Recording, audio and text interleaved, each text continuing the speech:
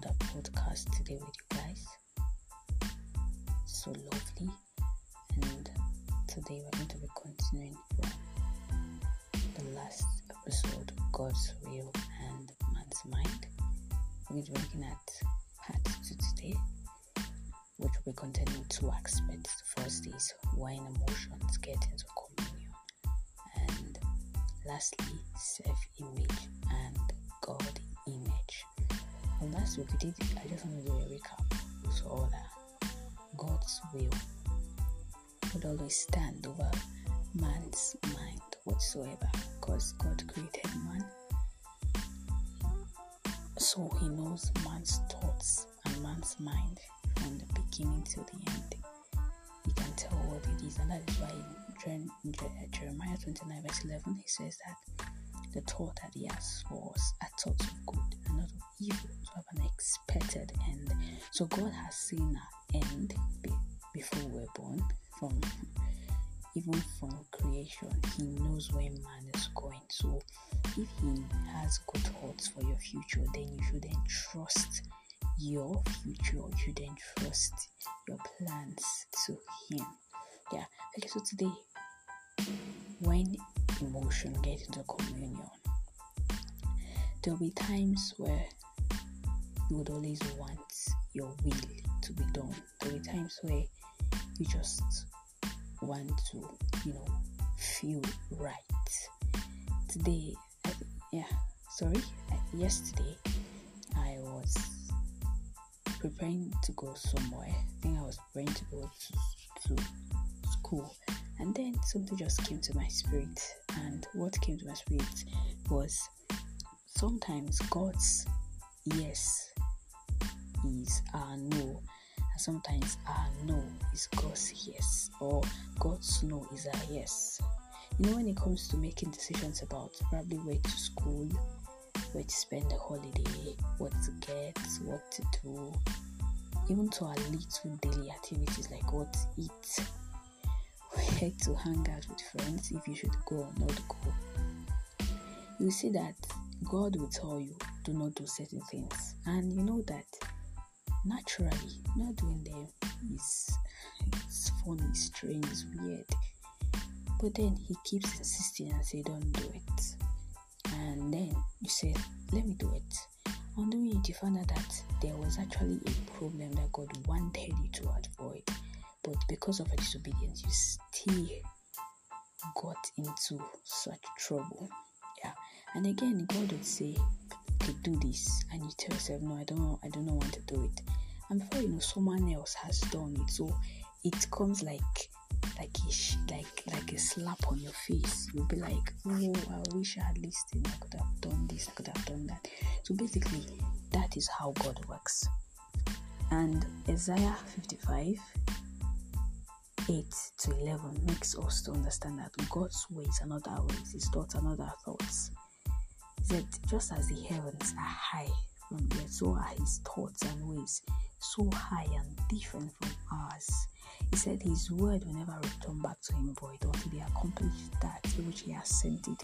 So everything that God has spoken concerning your life, everything that God created and placed in you is his will, and he has sent it forth. That is, he has created you, he has sent you forth, and you will not come back void. So we must understand this. We must understand that this is the image that God has of us in him.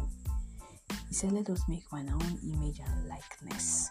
So there's nothing that God does that is void, that is empty, that is useless, that does not take shape or add value. God's words are always true.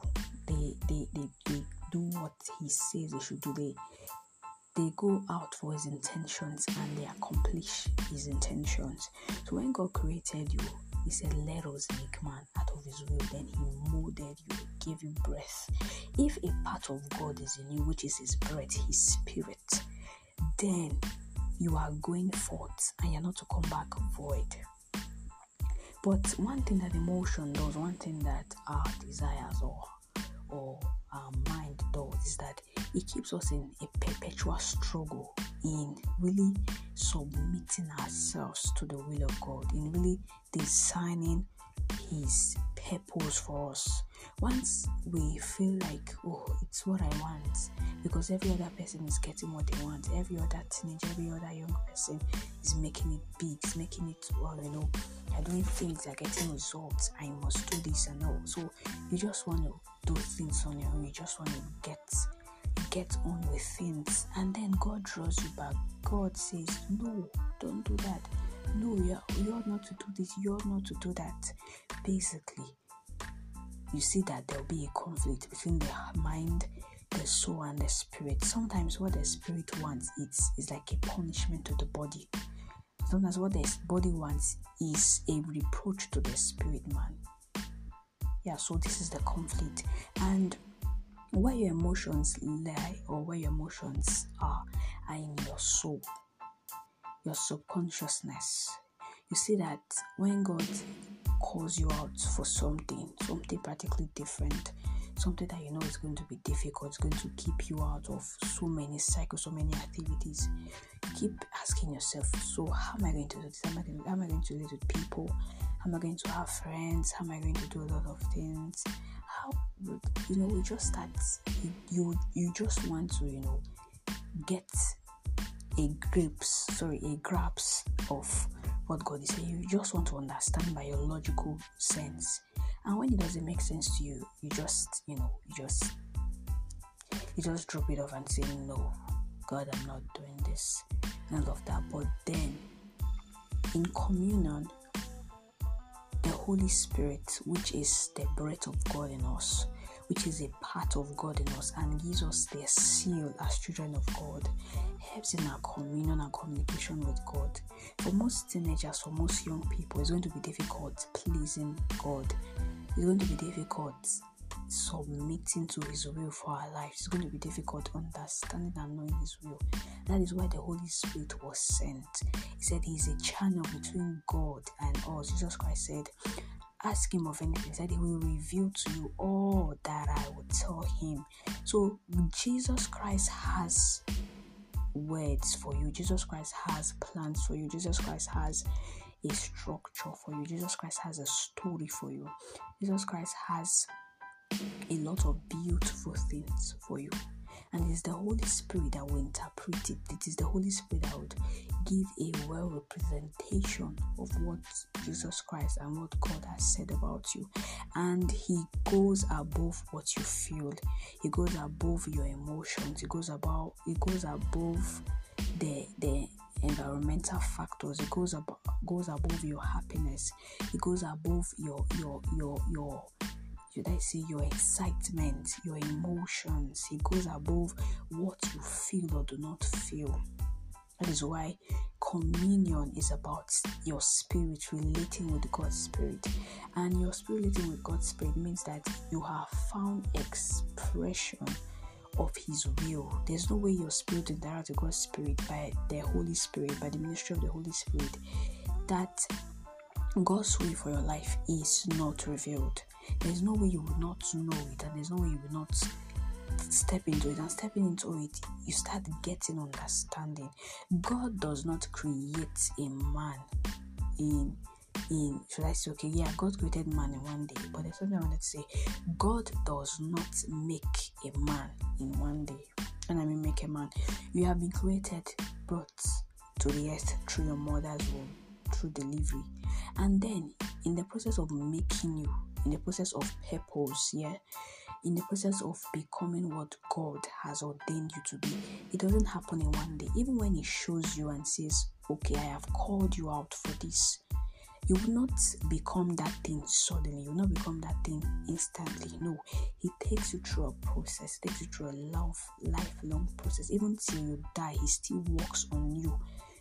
Even as you step into the purpose, He still works in you to ensure that you are continually refined. That is God.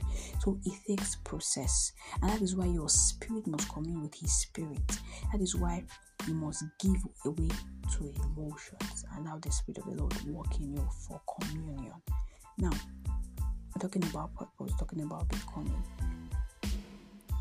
The Holy Spirit will give you an understanding of each process to take.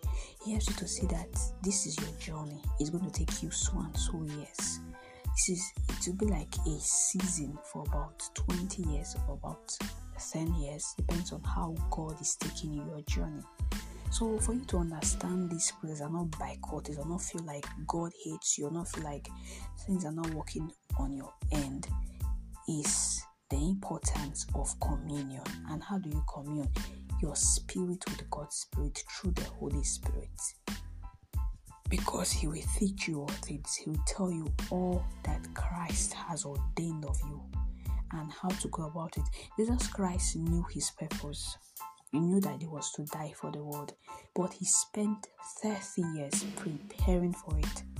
And when it was time, He went to be baptized. On being baptized, the Holy Spirit, the Bible said that the Holy Spirit led Him to the wilderness. So the Holy Spirit had been His companion. He said after fasting and fasting and fasting, He said He was led by the Spirit of God into the wilderness where He was tempted. Now at that time, when the devil came to tempt Him, he used the word of God to overcome him, not his emotion. He was hungry, but he allowed the feeling of hunger that he did not allow that define what he was to do. He did not allow that define his reaction to the body desire, to the environmental desire. No, he was committed to listening to the Holy Spirit, and that was because he had stepped into communion. He understood communion. He understood that even when John the Baptist said this, John the Baptist anointed him, and the Spirit of the Lord appeared as a dove upon him and said, "This is my son in whom I am well pleased. Hear him." He knew it would not happen automatically. He had to prepare himself. But after he was being baptized, he fasted. He prepared himself. For a 3 years ministry, he spent 30 years. That was his season. That was his journey. So as teenagers, do not be too fast. Do not want to get results now when you know that the process or the way is still very, very, very, very, very far. There are several things I will do now, and I will tell people who are older than me, who are more experienced, and I look up to as mentors, and they'll tell me, "Priscilla, you are still too young for that. Wait a little bit, wait a bit," and all of that.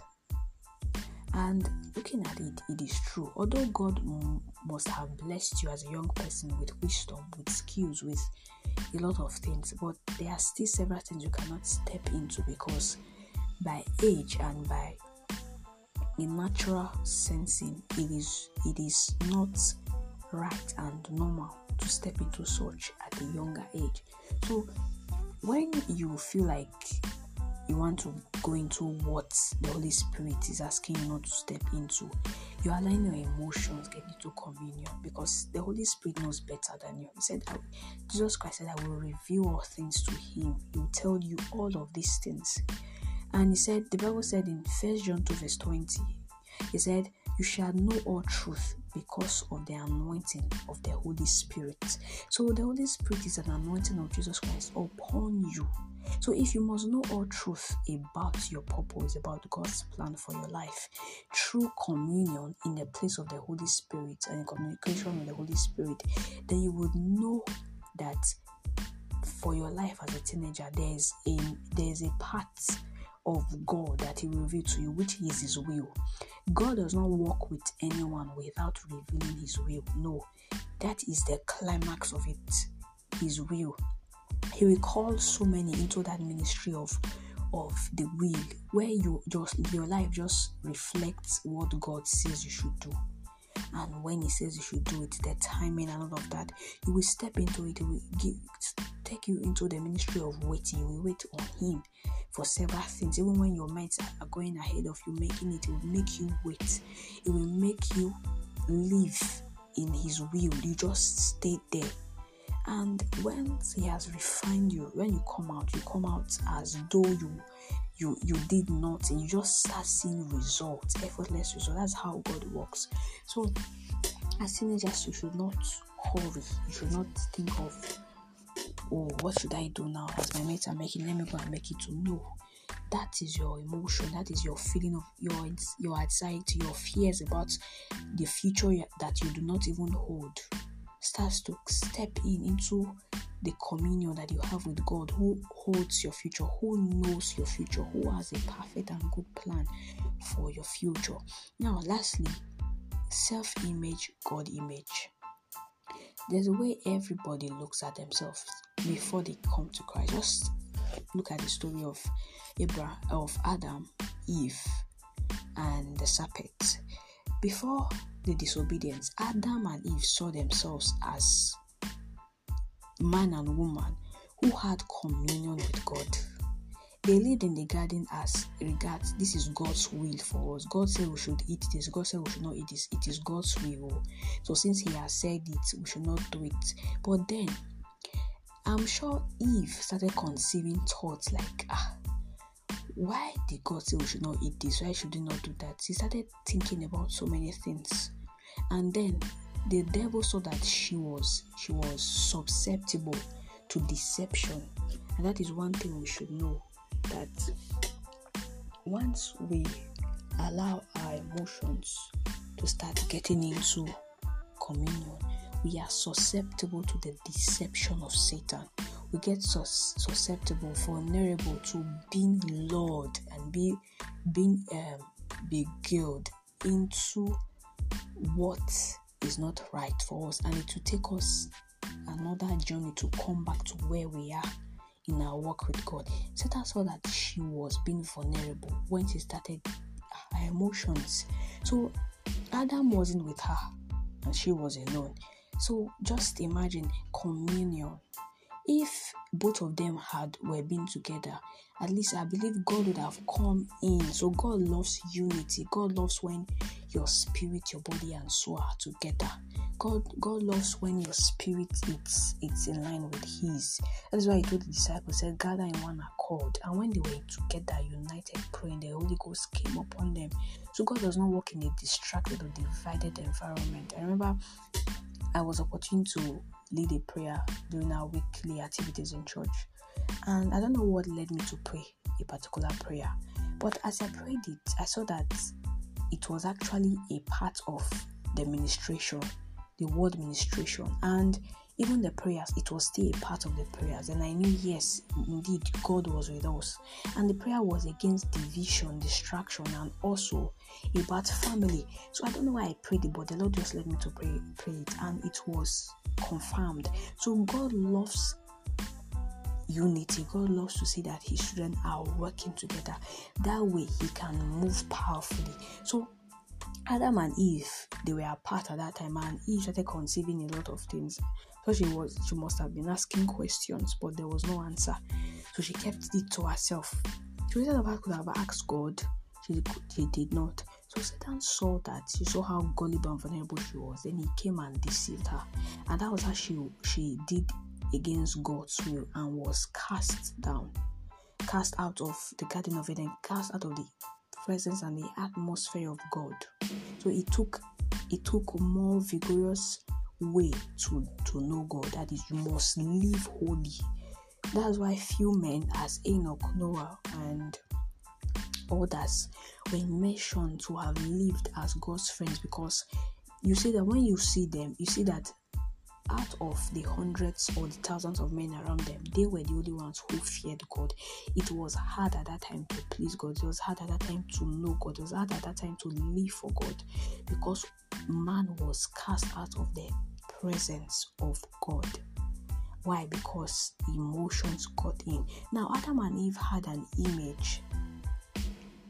They knew that they were replicas of God. They knew that God created them to be like Him. That was why He told them, name animals, name them, because me I created and I also named them. So that was the character God was displaying. That man is like Him. That you and I are Him, are His. No wonder the Bible said in Galatians 2 that I no longer live, but Christ now lives in me. So I am dead. Spiritually, my body, my old man is dead. The life I now live is new in Christ. Said, behold, all things are passed away, all things have become new. So all things are passed away, all things have become new. I am now new in Christ. So I have the mind of Christ, I have the life of Christ, and Christ submits to the will of God. He submitted to the will of God. So self-image will be that you want to please yourself. You have this ideology of who you are. You identify yourself with a certain belief, with a certain attribute, with a certain, representation. You just tell yourself, this is who I am. You tell yourself, you make yourself to believe this is, you have formed something about yourself before yourself. So nothing else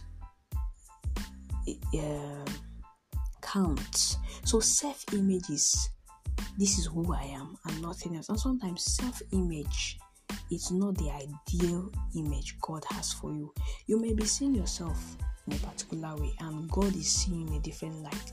So it is important you shift the way you see yourself to the way God sees you, so that there will be unity and that you can fulfill God's purpose. Because if you see yourself as one who is a singer because you have a good voice, and God says, no, that voice is to be used for advocacy for young people, not just to sing any other song, but to sing songs of advocacy. If you are not in tune with God's will, if you preferably want to see yourself the way you see yourself, you won't be able to understand that God has a bigger plan for you. To not just sing to please yourself or to make money, but to sing to impact and to touch lives. And that is very important. To sing so that you can draw men to His kingdom. To sing because it is His desire, and in doing so, you are doing it right. You do not sway your hand. You do not get polluted. You do not get corrupted.